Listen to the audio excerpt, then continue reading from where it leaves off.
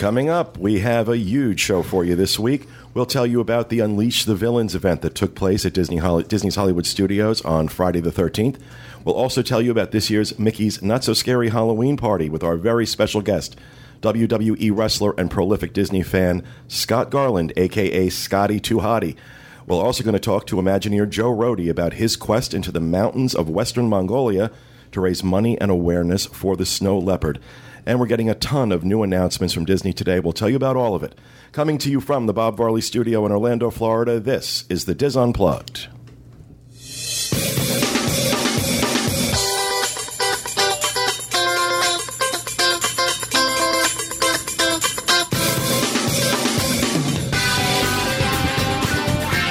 This is the Diz Unplugged, episode number 644 for the week of September 17th, 2013. The Diz Unplugged is sponsored by Dreams Unlimited Travel, experts at helping you plan the perfect Disney vacation. Receive up to a $1,000 shipboard credit when you book your next Disney Cruise Line vacation with Dreams Unlimited Travel. And you'll also get an exclusive Dreams gift bag in your room when you sail out of Port Canaveral. Visit them on the web at www.dreamsunlimitedtravel.com. Well, hello, everyone, and welcome to the show, coming to you live from the Bob Varley Studio in Orlando, Florida. I'm your host, Pete Werner, joined at the table this week by my good friends Kevin Close, Kathy Whirling, Corey Martin. Back in the production nook, our producer, Dustin West, along with associate producers Sean Thompson and Craig Williams. And, of course, very special guest, Scott Garland, a.k.a. Scotty Too Hotty, here in the studio with us. Great to have you here, Scott. Thanks, Pete. That's cool. We have so much. Those of you who are used to the show being an hour, we've just given up on that this week. I think we're going well over an hour for our news show this week. We have a lot to talk about. We have a lot in housekeeping, a lot in news. So it's just kind of a big week for us. And I'm still kind of reeling over the Joe Rohde interview. It was so cool. We got to record that a few days ago. It's a very last-minute thing, and it was really cool.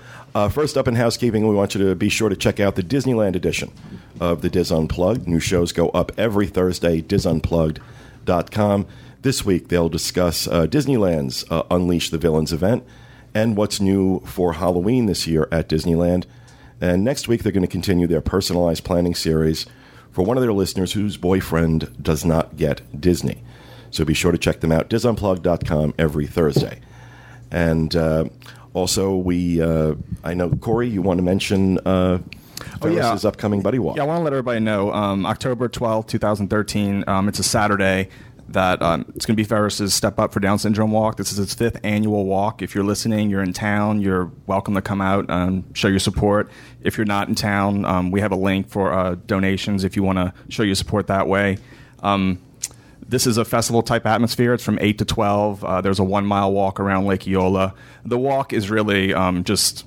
It's not like it's just a show support around Lake Eola, but the main event is the festival itself. We'll have a team tent set up. I'll have refreshments and things like that. Also, if you do walk with us, you'll get a shirt designed by me, yours truly, and wow. Yeah, it's our team logo. Ferris's Funky Bunch is the name of the team. If you're watching right now, if you scroll down, there's a little banner with Ferris on it. You click it, and that'll give you more information to register, sign up, and or donate. Cool. Thank you. Cool. How much did you raise last year? I think we were over 17,000 last year. I want 20,000 this year. We're over 4,000 right now. Thanks everybody who's already donated. Appreciate it. As he looks around the room to the people who haven't yet, I will. I promise. I do every year. Oh, I know you do. Me too. But absolutely, please support Ferris and the Down Syndrome Association of Central Florida. We know firsthand from Corey and Julie what amazing work they have done in helping the Down syndrome community. They really have. Isn't there a rival team like Rydell High or something like that we have to be? No, we're all.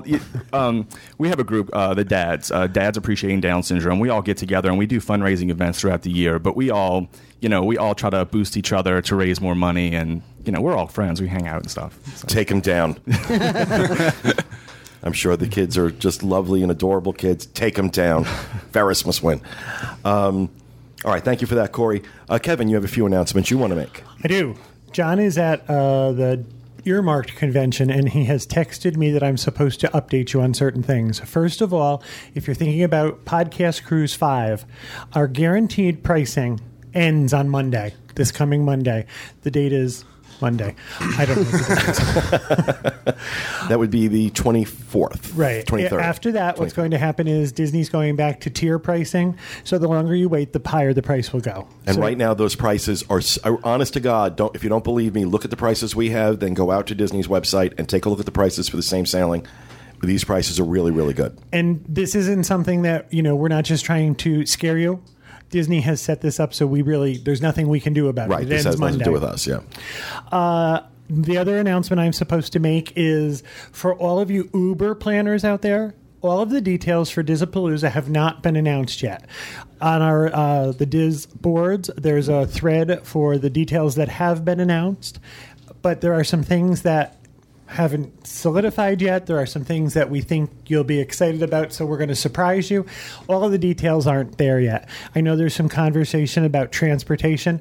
We're not going to know that until probably about a month before. So if you have to make sure that you have transportation now, you should start working on finding it yourself. We will let you know what we know as we know it. That's that.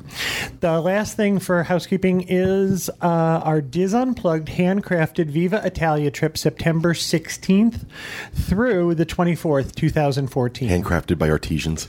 Artisans. It's an artisanal trip. We're very excited about it. We've taken out some of the things that we think absorb your time.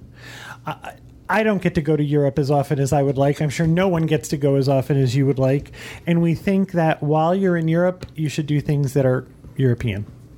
So we've taken out what we consider some of the things that absorb time. One of them was driving out to a Tuscan resort twice a day, back in and back out.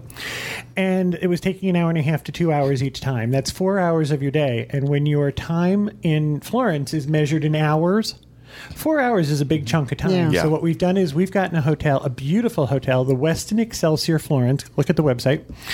And we're staying directly in Florence. So there's no travel time. So excited about this There's trip. also not a walk. The buses aren't allowed into Florence because it's the historic center. So there was a half hour in and a half hour walk out. We've taken that out also. So when you go out of your hotel in the morning, you're going to be in the San Lorenzo district of Florence itself. So Yes, please. I have to tell you, this trip just opened and we are 2/3 sold. Oh, yeah. Yep, this trip is going to sell out fast. It is. And there's some irons in the fire out there. There are people who have not committed yet, but have been asking questions about it. So I'm not going to be surprised if eventually we tell you we don't have any more room. Again, the dates are September 16th through the 24th. It's Rome, Florence, and Venice. We will be stopping in Tuscany.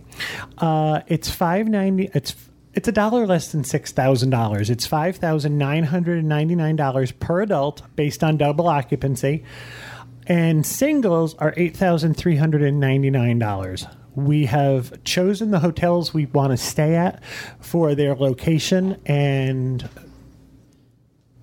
what we think of them. We'll be staying at the Bernini Bristol in Rome. We will be staying at the Westin Excelsior in Florence, and we'll be staying at the Luna Baglioni in Venice. The Luna Baglioni is the Grand Floridian of Venice. The epicenter of Venice is St. Mark's Square. We counted. It's 26 steps from St. Mark's Square to our hotel. Not 26 feet, not 26 miles, 26 steps. So, And this is a trip that was tailored for us by John and Kevin with Adventures by Disney. John and Kevin, this will be your fourth time on this trip. it'll be our fourth time going to Italy. So, I mean, this is not going to be you can't get this going to ABD yourself. This is a Diz exclusive created by John and Kevin specifically for this trip. So, and I got to tell you, I'm so excited about it. I cannot wait. I know it's hard to believe, but John and I have a favorite restaurant in Florence. Hard Rock Cafe. No, it's McDonald's. it's the Trattoria San Lorenzo. And there's this gentleman that owns it. He insists on be calling Tony 1. There's a Tony 2 in the kitchen, so you have to refer to him as Tony 1.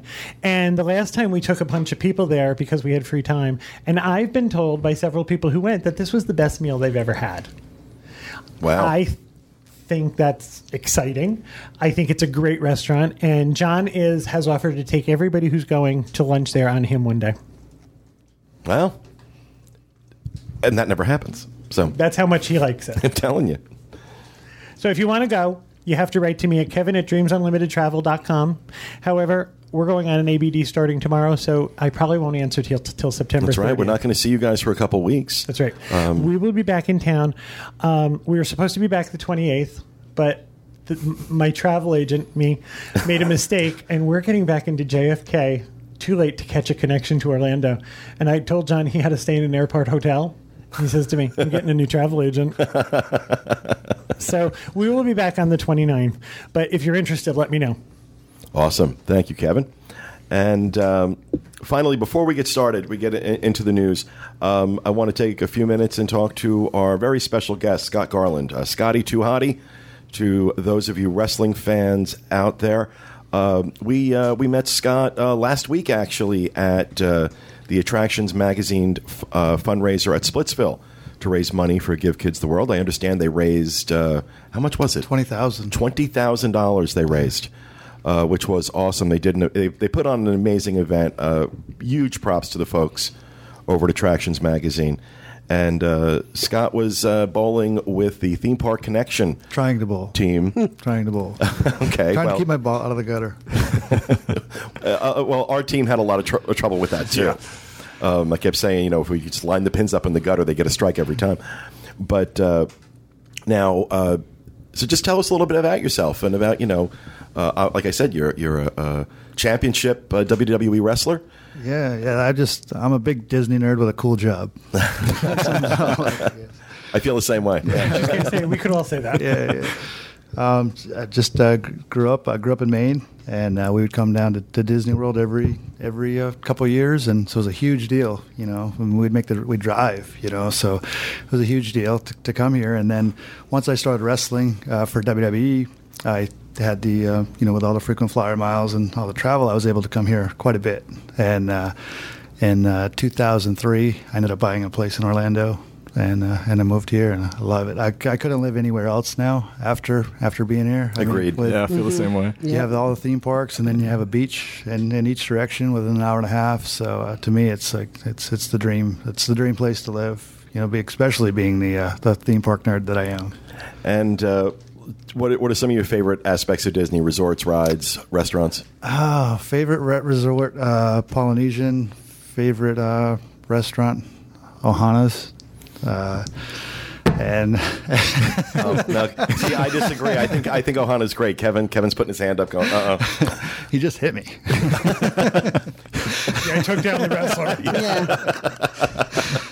Yeah. Favorite park. It's of course the Magic Kingdom is the Magic Kingdom. But as I've gotten older and living here, and not necessarily going to do the rides, Epcot has really grown on me. Do you think that's the natural progression? It is because that was the same thing for me. It was always Magic Kingdom for me, and then especially after living here, like you said, and just going to hang out, have dinner, Kevin, I think, described it great once, calling it's our version of Central Park. Yeah, and I agree with that wholeheartedly. Especially if you go over, it's never, even if at a peak season, it's never packed. It never has that feeling. Right. Maybe at night, once gets closer to Illuminations, the World Showcase tends to get packed. But for most of the time, it's you can walk around. It's a lot more relaxed than the other, especially the Magic Kingdom. And then around October, November time, when we have a little bit of a breeze. Yeah, it's beautiful. And then of course Christmas at the holidays at Epcot.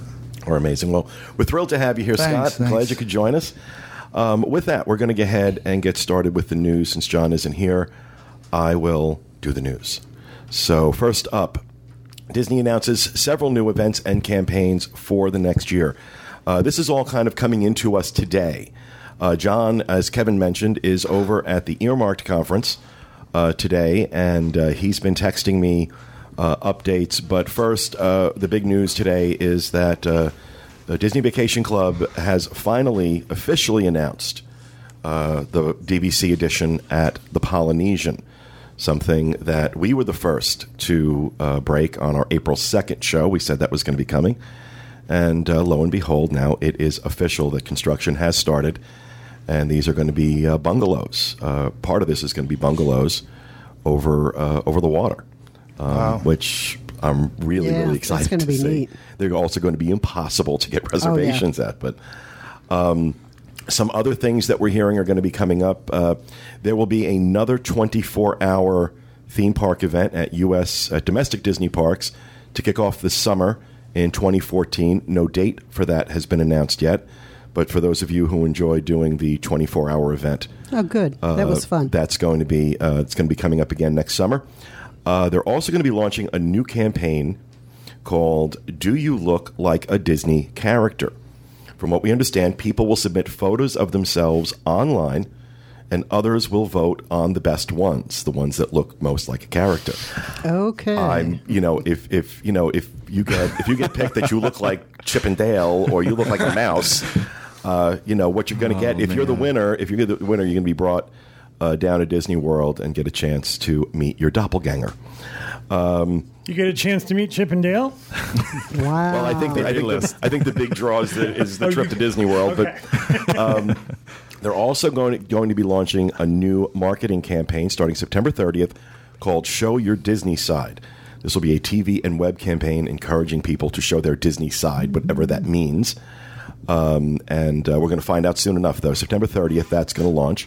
Also, we're hearing that PhotoPass, starting this week, is now going to be available on Magic Band. So if you have a Magic Band for your stay, PhotoPass is going to be included on that. If you don't have a Magic Band, they're still going to be using the cards. But for those with Magic Bands, they will now be available there. And they're also going to be rolling out something called Memory Maker, which John says they're all very, very excited about. The expression he used was they were foaming at the mouth. This is going to give you access to all pictures, ride pictures, and video for one price, and will include unlimited photos and ride pictures and things like that. So that's coming up. So this is all the stuff we've been hearing today. Yeah, it's been coming in nonstop. It really has been kind of crazy. Yeah. And this was already, like I said, before we sat down, it was a crazy show. And then I'm getting all this stuff in. It's like, okay, trying to make heads or tails of it. It's always nice to be able to say that we were the first ones on the DVC, the poly DVC stuff, because we don't get to say that all the time. So when we do, I have to make a point of it. We were right. But Kevin, you were saying something. Somebody on the boards was going back, listening to predictions. Back and they listened to our shows, and they said we have I think it was an 85 or 89% accuracy rate in predictions we made. Oh, wow. It's pretty good. I was thinking, oh, wow, that they actually went back and calculated that. They might have just been blown some. How do I know? I'll go with that. 89% is a good number. Yeah. That's a B+. So lots of stuff coming up. I'm sure we'll have more information on this in the weeks ahead. Next up, Disney Cruise Line has canceled 2 sailings for unplanned maintenance of the Wonder. Disney Cruise Line has sent letters to guests booked on the January 19th and January 24th, 2014 cruises on the Disney Wonder, stating that these sailings have been canceled. The letter says that the Disney Wonder will be taken out of service for unplanned maintenance. Guests are being asked to contact Disney Cruise Line or their travel agent by September 27th to be rescheduled onto a different sailing. In compensation, they will receive a full refund of the voyage fare and 25% off a future 7-night Caribbean or 3 or 4 night Bahamian sailing. Disney Cruise Line will pay any flight change fees that guests may incur, and Dreams Unlimited Travel has already been in contact with our clients on these sailings and is working to rebook them. Any word on why? I mean, this is really unusual. It is. And if I was the person on that last December cruise, I'd be wondering. Well, I'm sure it's not a safety issue. If it was a safety issue, if they knew there was a safety issue, they'd be pulling it now. They wouldn't be waiting for January. But there must be something major going to be done in that 2-week period for them to cancel 2 sailings. I mean, that's an enormous amount of revenue they're going to lose. Yes. So I haven't heard anything about why. Has anybody? No. And from people's reaction, it's not only lost revenue. They've ticked off a bunch of people. Yeah. Oh yeah. It's hard to plan a trip like that with your family, and if there's school involved and getting off of work and your flights. I couldn't imagine. There's look, I'm not trying to shill for DCL, but there's got to be a really, really, really, really good reason for this. They would never. I don't think I've ever heard in all the years that we've been following Disney Cruise Line since the very beginning. I don't think I've ever heard of them taking anything other than weather. I've never heard of them taking a ship offline. Well, they've done it before when it's somebody's chartered the whole ship. But right. But in terms of them, but this is they are not. I mean, they're literally pulling the ship out of commission for two sailings, 2 weeks. So it's kind of interesting. I'm very interested to see what this is going to be about. I'm surprised the news hasn't gotten out why they canceled. Like, what is the maintenance issue? You know, like, I know Disney doesn't want to tell you, but you would think by now somebody on the internet would have a reason why they did. Well, maintenance could be a lot of things. Yeah. I mean, it could be an enhancement. It could be something major they need to add. There may be something, I don't know, but it's got to be huge for them to do this. It's going to be really, really, really important. So I'm very curious, and I'm sure, you know, at some point this is going to leak what's going on. Yeah. And so I'm very anxious. In the meantime, we should make something up. Well, it's the internet. It's what we do best. Are you trying to ruin our correctness rate? You can put all the heat on me. 82% after this week. My guess would be that there's something they need to add to the ship to support something they're planning to do. Well, I don't think when I hear maintenance, I think some people might think something has to be fixed. And maybe it does, but I'm thinking if something really needed to be fixed that badly that they had to take it out of commission for 2 weeks, they would just do it. But I don't know. It's weird. It's very, very weird. But I'm sure we'll find out more, and when we do, we'll be sure to bring it to you. And before we move on to the final news story, there was something I forgot to mention in housekeeping. We had an interesting experience on Main Street at the Halloween that's party. right. I completely forgot. Yeah. All right. So, you know, anybody who watches the show for any length of time knows about my feelings on the opening of Starbucks on Main Street, and our good friend Jack Bergen had challenged me if he could raise a certain amount of money. I forgot how much money they raised, but if they raised a certain amount of money for Give Kids the World, that I would go in to the Main Street Bakery, order a Starbucks, and drink it. And we were in the Magic Kingdom last week for Mickey's Not So Scary Halloween Party, and I figured let's go ahead and honor that commitment. And using my trusty Google Glass, which I'm wearing right now, I went ahead and recorded the event of me ordering a Starbucks on Main Street. So here you go. All right, so a bunch of Dizzers raised money for Give Kids the World. If I would go in to the Starbucks Main Street Bakery and order a Starbucks. So here I go, honoring my pledge.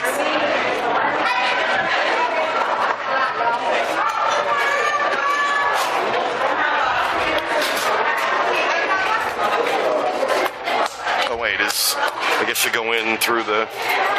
Already I'm confused. Already I don't like it.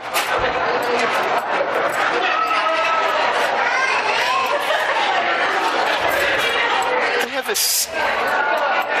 They can't even set up the stanchions right, let alone make a decent cup of coffee.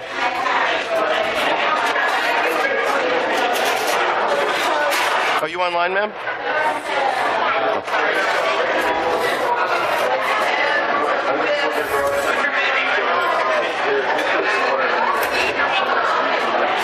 So, Bill, what is the least crappy cup of Starbucks coffee I can buy? What is the least crappy cup of Starbucks coffee? Wow. The caramel macchiato is fantastic. Caramel macchiato? Yeah. All right. Oh, you want something hot or iced? Hot. Okay. Yeah, the pumpkin spice lattes? Are you doing those? Yes. Okay, maybe I'll do that. Why'd you ask me that? Because I hadn't thought of it until I asked you that question. Okay. Then we'll go with that. You gotta flavor in your mouth. That's a good flavor. All righty. Thank you. How are you? I will have a pumpkin spice latte, medium, whatever that is. Peter. Do you want anything? Nah. You sure? Yeah. I have to do this. Why shouldn't you? Okay, I'll get a medium black coffee. Okay. And I paid for it, so there. I've honored my obligation. Mine came out before yours. I don't know. Do I have to be seen drinking it too? Do they have to see the cup come up to my mouth?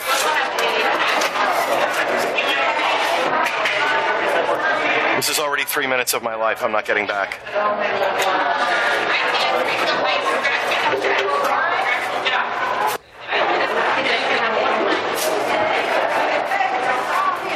Okay, so here is the Starbucks. I promised to buy and drink, and here's me drinking it.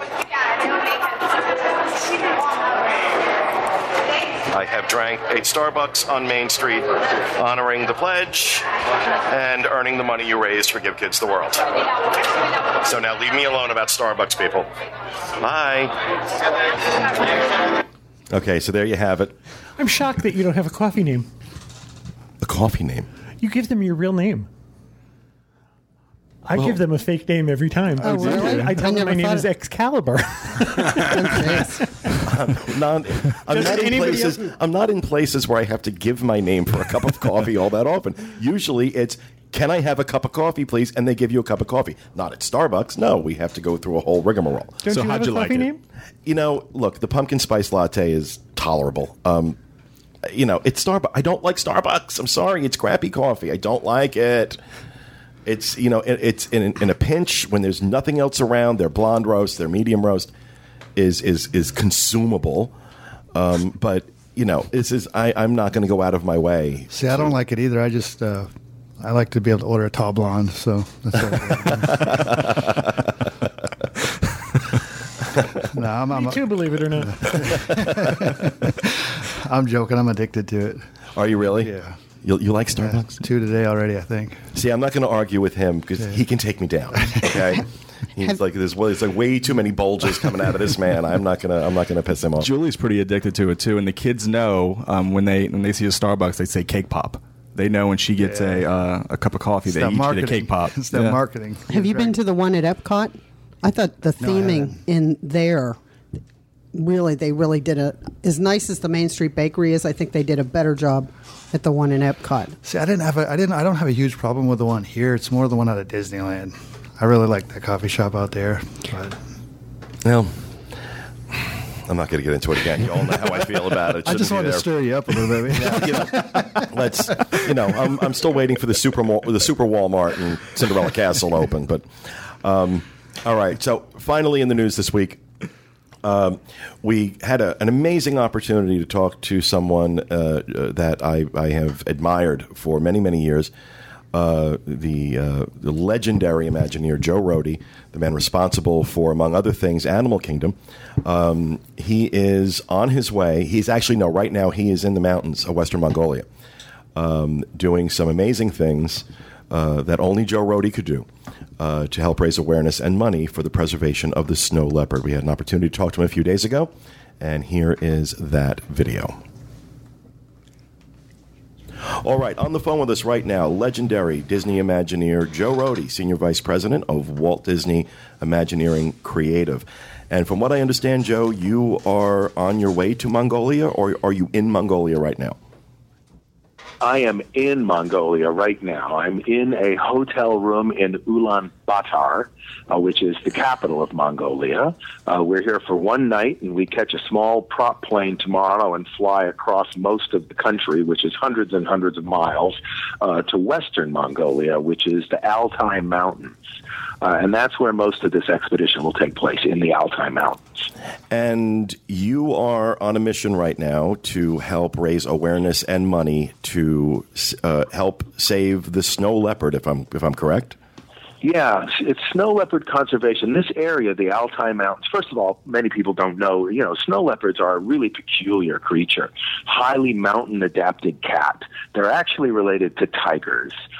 They live in extremely remote mountain areas, and they have all these peculiar adaptations. They're really cool. They're super camouflaged. I mean, I've seen one before in the wild and watched it right in front of me like Predator just disappear.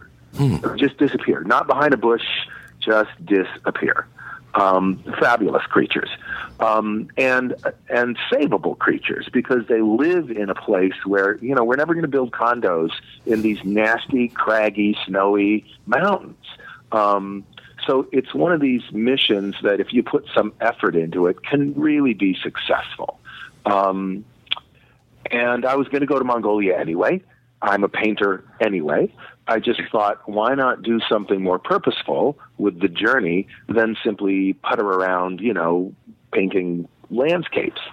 So it all sort of came together as partly a kind of an aesthetic adventure, partly a serious desire to do something meaningful in conservation, and partly I'm going into a very remote area that still could use some survey and examination and description. And I'm a member of the Explorers Club, and so I applied for an Explorers Club flag, and that obliges me to produce a report on the area. So there's really kind of three things going on. Wow. Now, you, obviously, as the creative force behind Animal Kingdom, your interest in conservation and awareness certainly woven into the fabric of that project. What is it that you plan to do in Mongolia to raise money? You said you're going to be doing some painting and some landscapes. Yeah, so I have this idea. I'm going to do these the biggest paintings I can do. Mongolia is a big place, and I feel like it deserves these big paintings. So I'm taking 2 easels, not one, so I can stretch a canvas that's probably about 5 feet wide by 4 feet high. Have to rig it like a tent. And then in order to get these paintings done, I have to do a painting in a day. I'm trying to do 10 paintings. I have no more than a day to get these paintings done. So they're going to be very, almost like abstract expression and really brushy, really vigorous paintings. And they're meant to kind of capture the spirit of this wild land that has this wild animal in it. I'm going to try to not use brushes. I'm going to make brushes out of camel hair and horse hair and eagle feathers, and so it should have this really raw quality to it. I think it's going to be very exciting that way. Then, once the paintings are done, there's a big art show here in Ulaanbaatar at a gallery called 976 Gallery. Very prestigious. As a matter of fact, the art that's up on the walls right now, which you can see if you go to their website, is really intimidating because it's really good. And so it'll be up there for one night. It's a one-night show. And then what doesn't sell in Mongolia comes to the U.S., and then I'll sell it there. All the money goes to the Snow Leopard Conservancy, and they give it to this group called Irbis Mongolia, and they spend it on field research and conservation. Oh, wow. So I'm trying to field this money directly. I learned this from the Disney Worldwide Conservation Fund. You want the money to go to the field. As deep into the field as you can get, because that's where that money goes the furthest. So this really did kind of evolve from your work with Animal Kingdom. Oh, totally. I mean, I've worked for years with wildlife conservation people, and through the Disney Wildlife Conservation Fund, we do all kinds of stuff for conservation. And I was early on involved in pushing the idea that we should have a conservation fund, that we should, tie Animal Kingdom to a conservation fund. But I haven't had the opportunity to do anything of any scale on my own. That was. I've done a few paintings for donations to auctions and things like that, but nothing of this scale.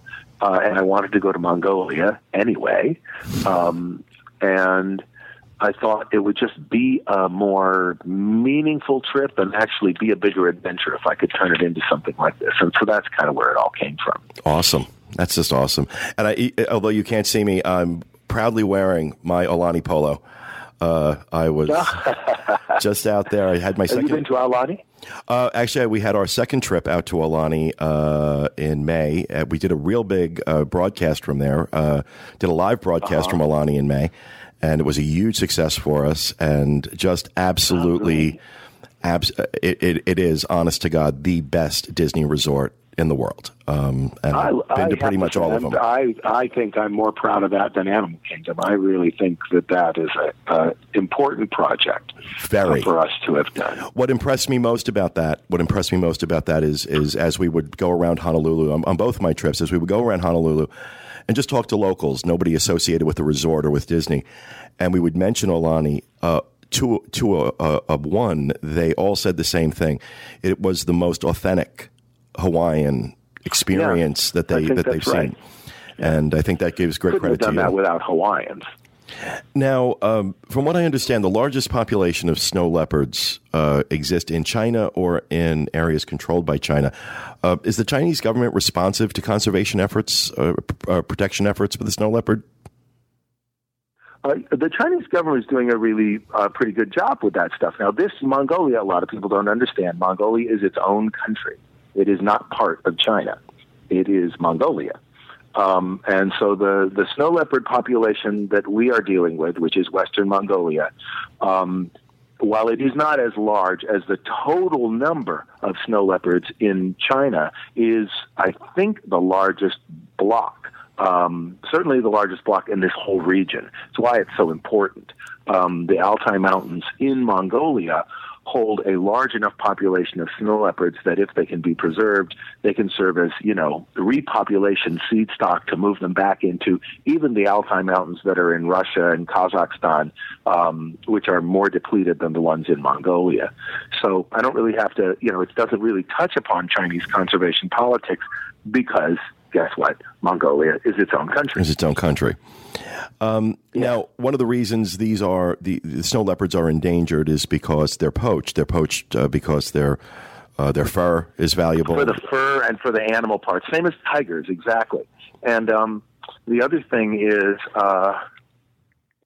they run into conflict with herders. That's probably the bigger challenge. The whole economic nature of herding has changed in Central Asia and Mongolia because of a huge boom in the wool industry and specifically cashmere. So herders who used to maybe have 17 goats to keep their family alive now have 400 goats, and each of those goats is worth a fortune to them because they're making cashmere off of them. So the goats get out there. Of course, they eat down the landscape. The native animals that the snow leopard would, largely prey upon, they got to move on. So the snow leopard is out there and he's eating a goat, and the guy looks at the goat and thinks, well, there goes my profit and loss statement. I'm going after this snow leopard. Right. So a lot of the solutions have to do with land management and livestock management. For example, as bad as it is to lose an animal to a snow leopard, they lose more animals to veterinary problems. So if you fix the veterinary problems, you could balance out the population of animals, better probably than just trying to go directly after the snow leopard problem. And Snow Leopard Conservancy and IRBIS have a whole series of programs that they're operating in this region. They all work with local people because you can't do this. You can't do this without working with local people. The local people are the people who live there. And it's got to be their decision how this goes down and what gets done. Now, I can't offer expertise in that regard. All I can do is sort of offer, the thing that I do. I'm an artist. I can offer the benefit of this art to do that. And I sort of have this other sub-message of, we're all out here living our lives. Very few of us can interrupt our lives and go off and live in the rainforest and save the world that way. But there's all these little things that I believe we really can do while we're living our lives. And these little impacts cumulatively build up, and they can really make a difference. A lot of people don't do anything because they think doing something small isn't going to make a difference. And really, it's not true. These small decisions, little decisions that we make, and when I say we, I mean we who live in the more developed world, right. Our decisions have a huge impact at the other end. It's like navigating a boat on an ocean and making a 2-degree change of course.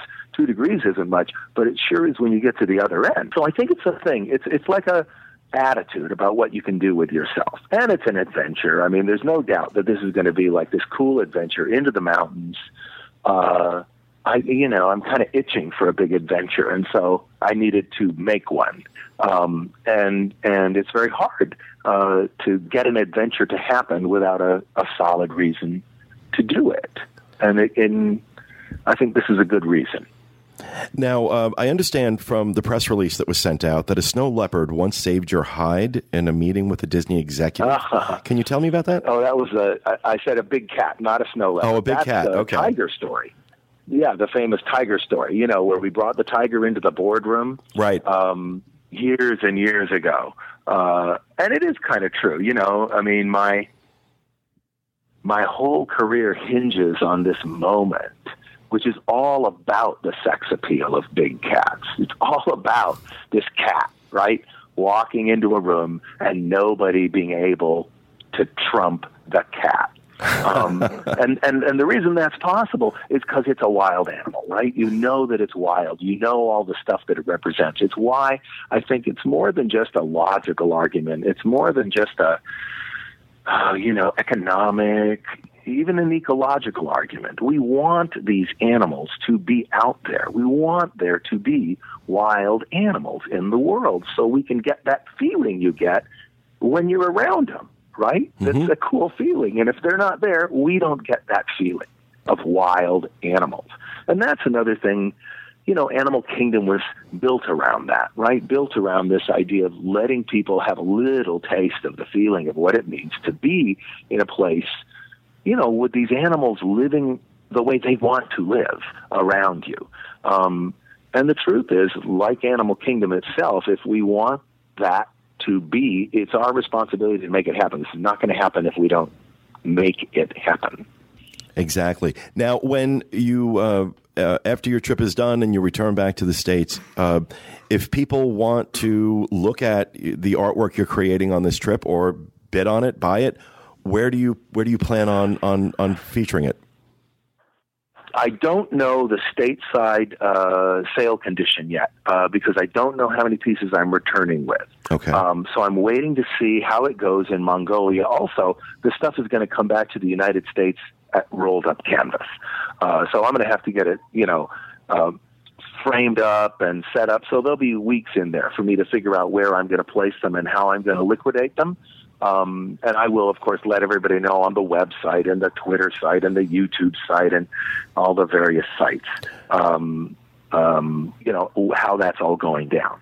And then we'll just see. We'll see where it goes. There'll be sketches and there'll be paintings and also I'm videotaping the whole thing. I'm bringing along a very old friend of mine who I've known since I was 14 years old, who's a videographer, and we're going to video document the whole thing, and we'll see if there's enough of that there that we can put together at least kind of a YouTube series on it or something. Oh, that'd be incredible. That'd be incredible. Be cool. Well, just hearing about this, just hearing about, you kind of taking this adventure and, the things that have been born from your adventures. I'm fascinated to see where this goes and what you do with it, as I'm sure many, many, many Disney fans will be. We're so in awe of some of the work that you have done, especially at Animal Kingdom, and that what you're doing here and the way you're kind of tying this in to your passion is really admirable and very inspiring. And I think, thank you. Like you said, small changes, small contributions build up and make a difference. And I think we've seen that. I think everybody's seen that in some way in their own lives, and can certainly see that here. But I'm very excited. I'm very excited to see what you create, what you come back with, and hope you'll give me a crack at bidding on it, because I'd love to buy a piece. Oh, absolutely. and as much as I can, I'll be posting even the images online. People will be able to see this happen. When we have a signal, we're going to push stuff out. So whenever we have a signal, you're going to see this stuff happening, and you'll see what I'm working on. And like I say, I mean, it's all really part of one big idea. Animal Kingdom is part of a big idea. Aulani's part of a big idea. This is part of a big idea, and a simple idea, which is that we can do things. We can make a difference in the things that we do.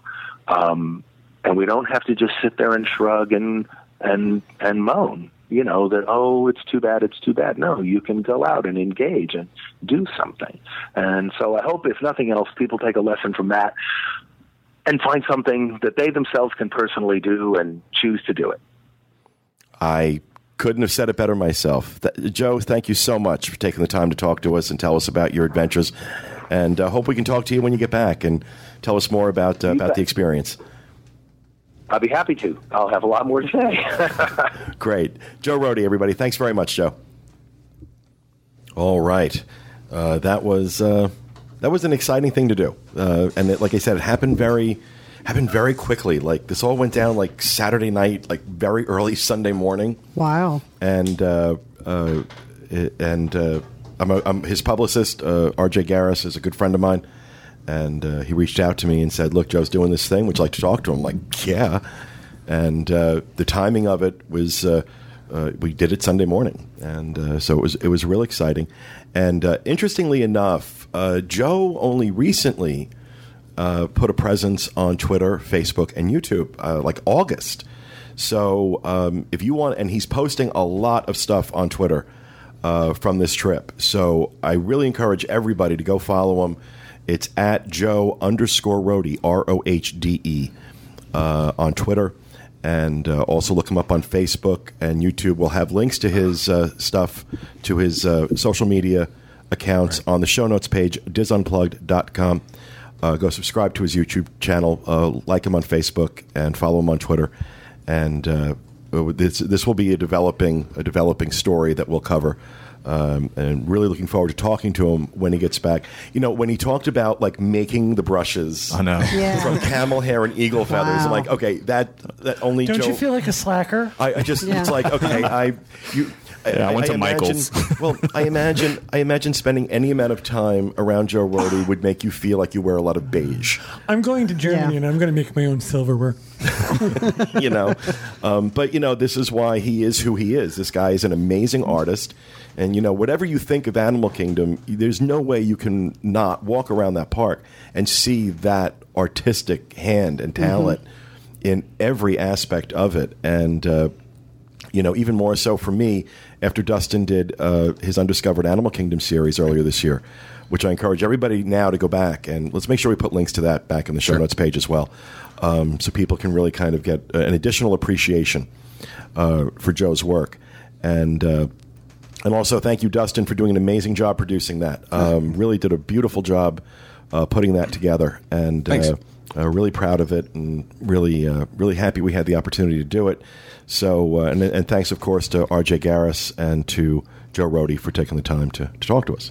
So, very excited about that. Yeah, very excited. It was really cool. I think it's pretty cool. Just as far as modern day Imagineers go, I think between Joe Rohde and Tony Baxter, those are the two names that stick out of the I don't want to say most popular, but of the most well-known of today's Imagineers. Well, I mean, I think as far as influence in the park. So what you see now. Well, that's it. I think they've had. I think those two in particular right now, in terms of you know, along with, of course, John Lasseter.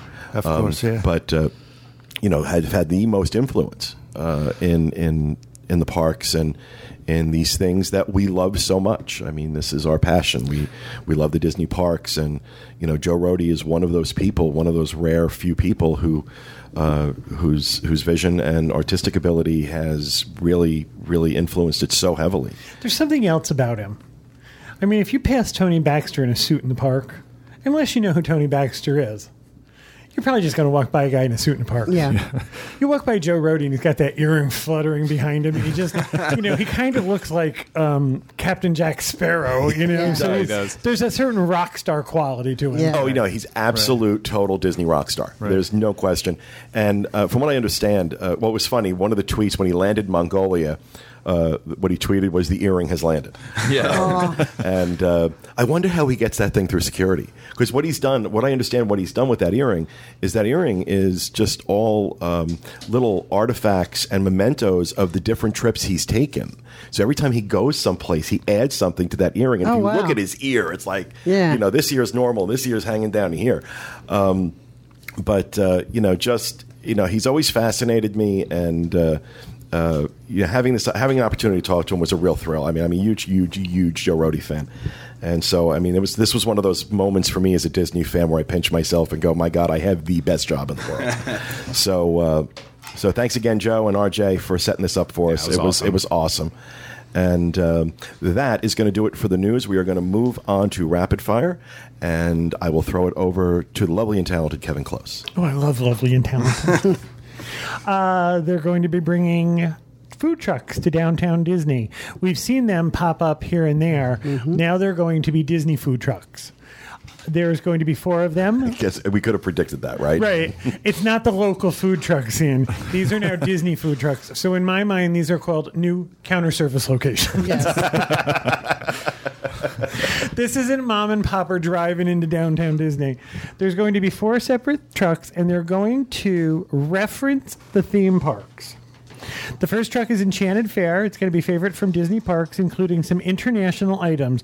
Examples are the Croque Monsieur from Magic Kingdom, the Glass Noodle Salad from Hong Kong Disneyland, and hand-dipped corn dogs from Disneyland Park in California. It's an international counter service. The second one is the World Showcase of Flavors, item from Epcot International Food and Wine Festival, including grass-fed beef sliders, pierogies with kielbasa, and lobster rolls. Truck 3 is Superstar Catering, different versions of meatballs, including lamb meatball and flatbread with tzatziki. Say it again. That is. Tzatziki. It's a yogurt-based dip with cucumber and dill. Ugh. I just watched a cooking show. No, I'm pretty sure it's a Mongolian paintbrush. There you go. I mean, the last one is the Namaste Cafe, and dishes using a variety of spices and served with naan bread, including butter chicken, slow-cooked beef, short ribs, and tandoori spice shrimp. In other words, sana. So there's going to be 4 food trucks. Disney's jumped onto the food truck bandwagon. However, Smart. in my opinion, they've sucked the soul out of it. I was just going to say, now, does this mean that the other food trucks that were there are not going to be allowed? I'm guessing Disney's not letting competing food trucks on their property. Yeah, that's... I've seen these they're parked down behind Cirque du Soleil, I think, in that lot back there, if it's what you're talking about. It seemed to me like we saw them one time at the not the Festival of the Masters. Yeah, last year's Festival of the Masters had some. Yeah. And we made mention of it, and I think that's great. But it was a local area food truck. which I still have yet to eat at a food truck. And like where I live, like on the main road outside where I live, they're every Wednesday they're there, and I just never go. I don't. One of know the why. cool things is they're encouraging young chefs who don't have money to start their own restaurant. It's kind of an easier way to start up. That's great. This is just my opinion without having tried it. This is going to be corporate Disney food, and we're all going to stand there and go, so what's the big deal about food trucks? Now it's instead of walking up to a little building, you're going to walk up to a counter on a truck. That was my thought. They're going to suck the soul out of the experience. You So can we'll use see. you can use your magic band there. Right. So I don't mean to criticize something, but without trying it. But it seems to me that one of the things that I really liked about it was the sort of grassroots feel to it. This doesn't feel grassroots. But the other ones, when they were there, they were hit or miss as far as like you might go one weekend they were there, the other weekend they weren't. I like that there's going to be something consistent. Now, we did talk to one of the owners, and he said, we would come here every week. Disney won't let us. It's up to Disney who they let on and when they didn't. And I think what they did was they were brought on as auxiliary food places when they expected a crowd. So, I love Disney, but they don't always do things out of the generosity of spirit. I mean, not everything's a snow leopard. I think these people were brought in to fill in empty spaces. That would be interesting if snow leopard was on the menu of the truck. I think it's nice though that you now have more choices at downtown Disney. Oh, I agree. I don't know that people are going to go there just because now there's Disney food trucks. I agree that choice is always a good thing, but I think the idea of walking up and talking to the owner operator is different than walking up to a cast member making a highly minimum wage who's serving the same stuff they served yesterday. I don't think there's any kind of buy-in to it. I think it's kind of cool too. There don't seem to be a lot of options at downtown Disney for counter service. So For walking up. right? Yeah. True. Yeah. Yeah. Now you can go to the Namaste Cafe and get butter chicken and naan. With my refillable mug. And your wristband, your magic band. I am incredible. All right, thank you, Kevin. Do that again. Cut to I am Kevin. incredible. Is the incredible shrinking Kevin, by the way. Very good. 135 pounds. 135 pounds. Congratulations. My boy's lost. He looks awesome. Doing great. Thank you, Kevin. Kathy. Mine is really rapid, starting 9/8. Thanks very much, Kathy. If you buy anything at a Disney park, they won't ship it to a post office box. So you have to give them a street address now. Oh, that's interesting. Wonder what that's about. I know that there are some of the Disney travel services won't ship to a post office box either, because a lot of the stuff they ship doesn't fit in a post office box. So a lot of it means that they get pushback from places who now have to store. You buy the Epcot ball to fit onto your monorail track around your Christmas tree. That puppy's big. Yeah. All right. Thank you, Kathy. Corey Patrick. There's a charity tennis event coming to ESPN Wide World of Sports November 17th. Some of the people, Elton John, Andy Roddick, Venus Williams, and Billie Jean King will be playing at the charity event. Well, how does Elton John fit into the pro tennis Well, he's players? going Elton. Hold on. Uh-oh, we're talking Elton. You're talking Elton now, okay? Elton has done a charity tennis event for many, many years. One of his best friends in the world, Billie Jean King, and he have done this for many, many years. Oh, my God. It's coming. Oh, I have to go. When is this? When? It's November 17th. This is going to help raise money for the Elton John AIDS Foundation and the Hope and Help Center of Central Florida. Tickets can be purchased between $50 and $125. There's also a VIP package available for $500. It includes courtside seating and admission to a VIP reception and an auction. When does it go on sale? I think you can buy them now. For VIP tickets, you can call. Okay, turn the cameras off. Excuse me. Call what? Well, you go to the website. It's on Ticketmaster and also WTTSmashHits.com, and there's a phone number you can call for VIP tickets. It's 407-574-2599. I swear to God, I'm doing it at the break. I'm sure you will. Swear to God, You've already I'm doing brought it up at the break. website, haven't you? Now, Billie Jean King and Elton John, they're going to be the coaches. They're not going to be playing tennis, so one will coach one, the other will coach the other, and they'll be courtside. I think I would pay double to watch Elton John play tennis. Well, I'd be happy to He go did there for many years, though, with the charity event, yeah. I'm happy just to go see Andy Roddick. He's one of my favorite American tennis players, so very good. He's retired, right? You had me at Elton. He just retired last year. He made it all the way to Wimbledon. They played like 15 sets in a row, him and Roger Federer, but Roger Federer is a robot and beat him, so he had to retire after that. Too bad for Andy Roddick. I'm so excited. He's excited about Elton John. No. Understand something. Elton John is like my favorite entertainer in the world. He's fantastic. Period.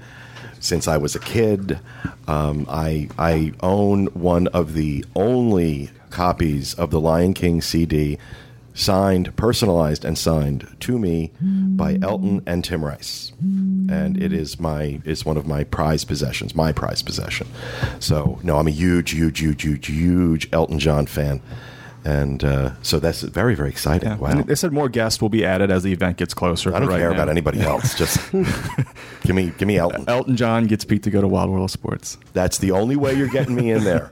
That's the only Tantrums and Tiara, baby. Tantrums and Tiaras. Great documentary on Elton John. Go look it up. It's on iTunes. Tantrums and Tiaras. Thank you very much, Corey. Dustin Thomas. Yes, I have what's turning into an annual event over at the Royal Pacific. I can't talk. Royal Pacific Hotel over at Universal. Jake's All American Bar is having their annual beer dinner on November 21st from 7 to 9 p.m. For this event, Universal is partnering with Kona Brewing Company from Hawaii. A 4-course dinner will be served by the award-winning chefs there at Royal Pacific, and you can. It's $55. It comes with a beer package or beer pairings. $55, and gratuity is included, and your parking is free. All you have to do is call their number. It's 407-503-3200, or visit the Royal Pacific. I can't talk. The Royal Pacific website, and you can make reservations. Again, that's November 21st. This year, 2012, and it's Jake's American Bar having a beer dinner. So, if we're in town, maybe I'll check that out. I don't know.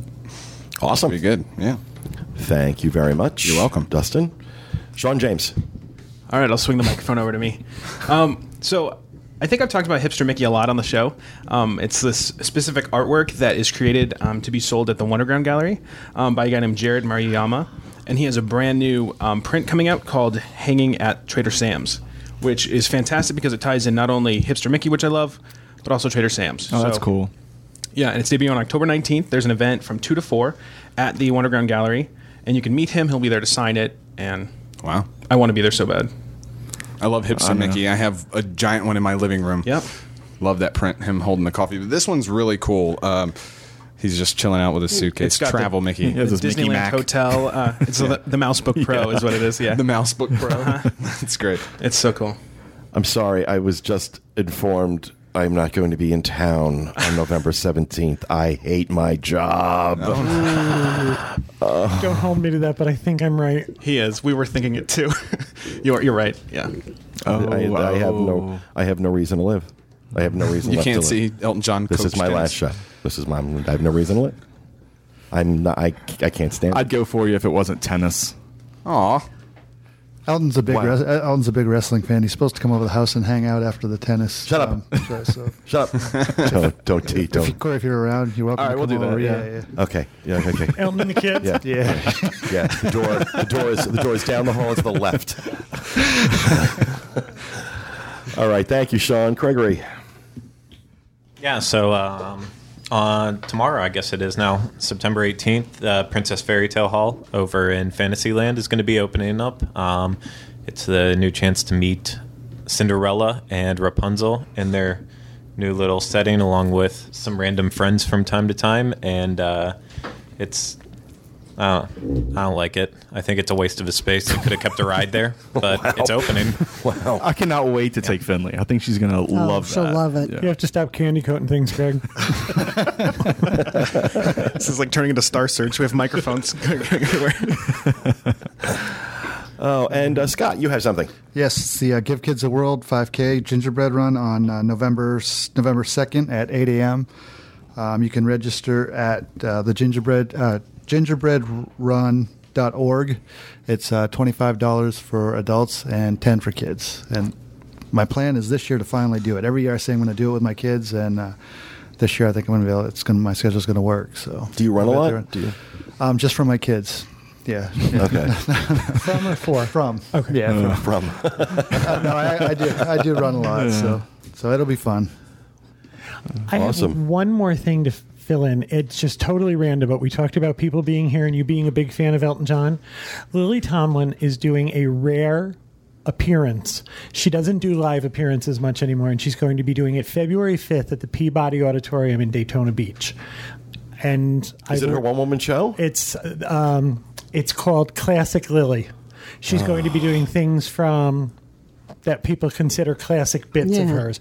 And I believe there's a question and answer period. I bought my tickets the other day, but if you're interested, search for Lily Tomlin at the Peabody Auditorium in Daytona. That's about an hour and 20 minutes from Disney, depending on how fast you drive. But the tickets were $65, so they weren't outrageously overpriced. But the chance to see Lily Tomlin is worth driving to Daytona. Awesome. All right, that will do it for Rapid Fire. We want to spend some time talking about the event, the unusual event that Disney did on Friday the 13th at Disney's Hollywood Studios, Unleash the Villains. We sent Sean and Craig over there, which I think they are mad at me about, because Disney got a crowd, I think, that they were not anticipating. And this ended up being really problematic. Now, fortunately, for those of you who follow us on live stream, you got to watch those amazing fireworks. One of the most amazing fireworks shows I think I've ever seen Disney put on. We broadcast it live Friday the 13th. It is, of course, up on our YouTube channel as well. But Sean and Craig paid with their blood in order to get that video. So I want to turn it over to them for a few minutes and have them talk about this event, because a lot of people are saying they hope they do it again. They hope they do it again. But they really were not prepared for this, were they? Yeah, I hope they do it again, too. This was one of the first events that they announced for Limited Time Magic, so they had plenty of time to prepare for it. I don't know why they were so unprepared. I just don't think. I think they didn't realize the size crowd they were going to I have some rough numbers, actually. I think they were expecting about 25,000, and it was 13,000 over that. So they expected 13,000 more people than what they thought. So that's huge. Well, they've been doing things like strawberry Mickey ears. This was a much better deal. I know. This is like by far the best event that they've done. Sorry. Yeah. I was just going to say, the options for things to do at that night were slim because they had the Halloween party going on at Magic Kingdom. So if you didn't want to pay the extra money to get a ticket, it's like, why go home back to the hotel whenever I could go over to Hollywood Studios because it's going to be open till 1 a.m. So I think everyone planned ahead. Any cast member who wasn't working that night seemed to be there. Both at Disney or Universal. Yeah, everyone that I knew from Universal was there walking around.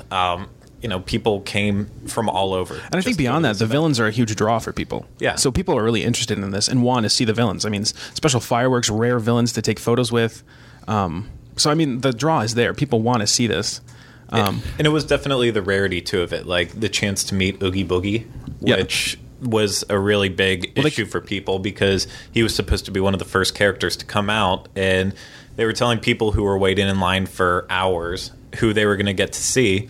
So everyone's waiting for Oogie Boogie, and they're so excited. And then Jafar comes out instead. Make him say Oogie Boogie. Yeah. Oogie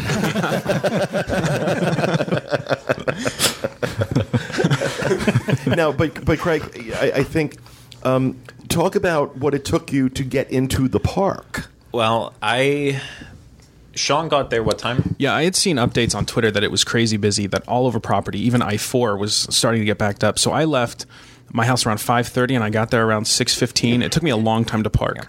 But I was in the actual park itself by 6:30 or maybe 6:45. Yeah. And I didn't think it would be an issue. I only live 10 minutes away, so I figured I'd leave at 6:15. I wouldn't have an issue.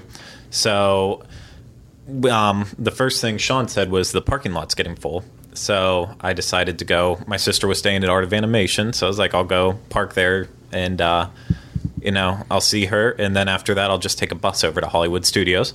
So I get there, and all the bus lines are huge. Like the Magic Kingdom one, they actually had 2 separate bus sections just to try to get people over there for the party. And the first thing I noticed was all these people are going back to their rooms wearing their costumes, really angry, because they were already in line for about an hour waiting for a bus. Oh, my God. Kylie and I waited about 30 minutes to get on a bus, and then once it finally came, the driver pulled up and said, we think it's going to be about 45 minutes to an hour to get you over there. This was at about 6:50, 7 o'clock. Now, keep in mind, for those of you who may not be familiar, you can pretty much throw a rock and hit Hollywood Studios from Art of Animation. So for it to take 30 to 45 minutes... Well, and that's nothing. Yeah, that was just a small estimate. Yeah, and that was the estimate.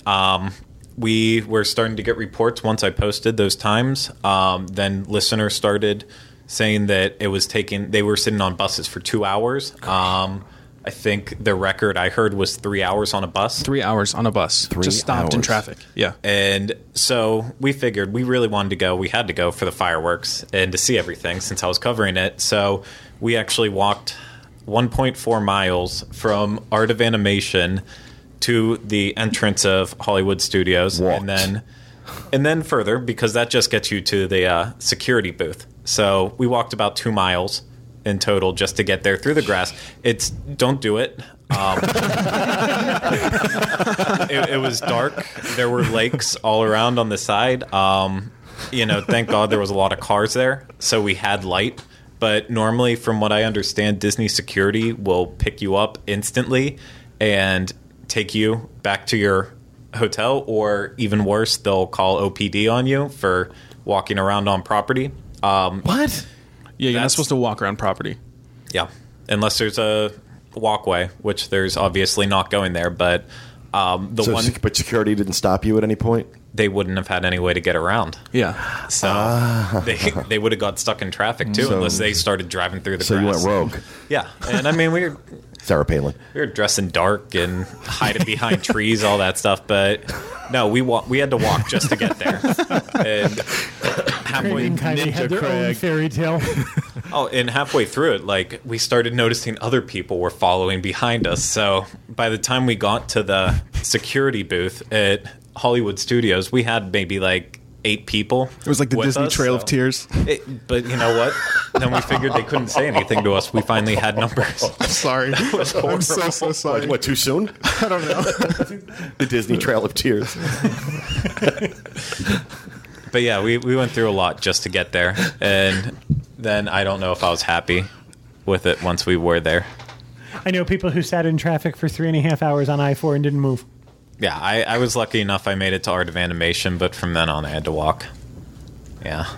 So now, once you're in the park and the event starts, you couldn't move around.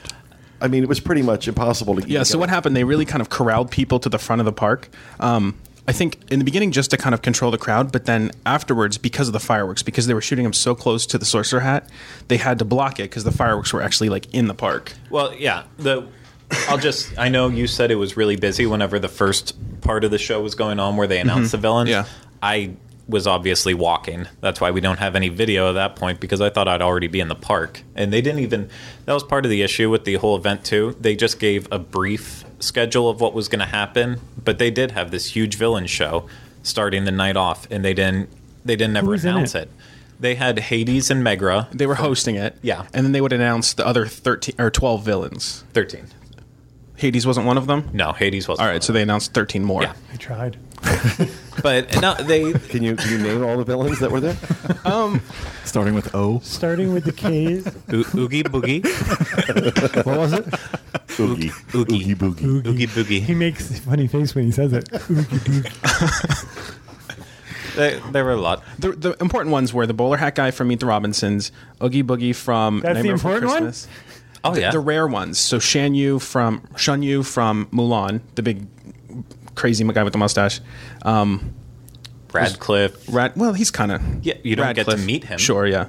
So the rare ones were the most draw because people wanted to meet them and take their photo with them. Yeah. Do you think this was a test on Disney's part to see if there was interest in a more of an adult theme? If it wasn't a test, they're sitting back there now going, "Hey, how How do we make money off this? Look, there was the rumor that went around years ago that the Fifth Gate was going to be a villain's theme park. And there was actually plans drawn up, and there were things that were happening, but then 9/11 happened, the recession hit, and that kind of got wiped away. So I think if it wasn't them testing out the waters, at this point they're taking a look at what just happened and saying, okay, what do we do with this? But why do it in these small... Well, I guess you couldn't do it at Magic Kingdom because of... I actually liked the theming of it. I think it was a perfect park for the type of event. I just think they should have limited it to a certain amount of people. And I think next year, I would love to see them create their own event, like the Halloween party. Just like a hard ticket event. A hard ticket. Run it for like maybe 10 nights in the season. I think this was a cluster mess. And they didn't ever expect this to happen. Apparently, there was a drink of the night or a special themed villains drink. Yeah, there were a couple drinks, and they had this tiny bar set up right near the Sorcerer Hat. And there was one location for it. Oh yeah, there was one location. Disney and their merchandising. If they thought they were going to sell them, they would have had those people on with those trays that stick out in front of them, walking around the crowd, selling this stuff. I think if they knew this was going to happen, this would have been a bigger merchandise push than it was. The fireworks were amazing. I was watching it from the comfort of my own home. Up until the fireworks, I was kind of annoyed and just kind of upset about the whole situation. And then the second those fireworks started, I was looking at the live stream chat and everything. But the second they started, I put my phone away and I just watched because they were unreal. Amazing. The best fireworks I've ever seen. The way they told a story with just the music and the fireworks. The music was perfect. We saw this one other time, and there was a problem, and it was like a replacement show, and I cannot think of what the situation was. Was it the president's, when the president was here? Yes.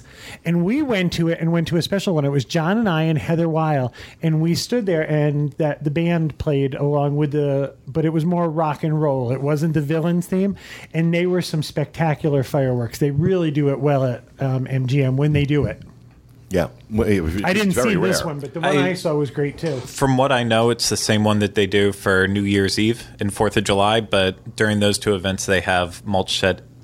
Oops. I don't think I actually said it. Mulch, sweat, and shears. Yeah, I can't say shears, that. yeah. I have Mulch, too much. sweat, and shears. Say Oogie Boogie again. Oogie Boogie. I'll just say that. But no, they usually have them playing the music Oogie for those Boogie. events. But It was a mess. It was fun. Aren't you obsessed with it? Yeah. I wish we had a close-up camera on him so that I could make a little animated GIF out of it and put it in my signature on the boards. No, thank you. Boogie boogie. Well, I mean, so do you think after this, do you think they'll be doing more of them? Yeah, I think so. Definitely. They will, but if it's going to be in Hollywood studios again, they can't do the fireworks because, like Sean said, they have to close off the Pixar place right behind Great Movie. Like, they have to close off such a big area. I see them making it hard ticket. I don't. They'd have to have the fireworks. I think they would make it hard ticket, limited to a smaller group of people that'll fit in that section of the park. Right. People will pay. Yeah, the response from those fireworks, there's no way you can do this event without those fireworks. Oh, yeah. No. Do you remember the Pirates and Princesses party that they had at the Magic Kingdom? Right. I have a feeling this is going to take that place. That could be really cool. And I think Yeah. they would have to do it at the Magic Kingdom. I mean, It'd be fun. Just as long as they leave out the villains mix and mingle that they have from Mickey's Not You think So it's the Scary. Magic Kingdom? I like it better at studios. Actually, I think it's Do you more of really? a party Yeah. atmosphere at studios because they can the buy alcohol. drinks. Yeah. Yeah. well, it's... Well, okay, sorry. Glass was talking to my him. Google Glass was talking to me. But be very interested to see what they end up... if they end up doing anything with it. But, yeah, the complaints that we were hearing about the crowds, about people waiting hours and hours online to meet with the characters and the crowds and all this other stuff. And there wasn't also there wasn't an awful lot of merchandise. There was just one shirt available, which you could buy on DisneyStore.com. Yeah. So there were lines for it. People I were also waiting. heard the complaint from the people who were there was they sold out of the sizes very early, and you could buy like extra small, and that was it. Perfect. He has a skinny little run, and they sat him next to me. Well, look, when This is my son's shirt, when you're built like that, you can get away with extra small and have all that stuff bulging out of it. In my case, it looks like sausage casing. So, all right, that is going to do it for this episode. We hope you enjoyed it. Stay tuned for our coverage of Mickey's Not So Scary Halloween Party coming up after the break. Thanks, everybody, for being with us. And as always, remember, stay out of the damn lakes. Take care, everybody.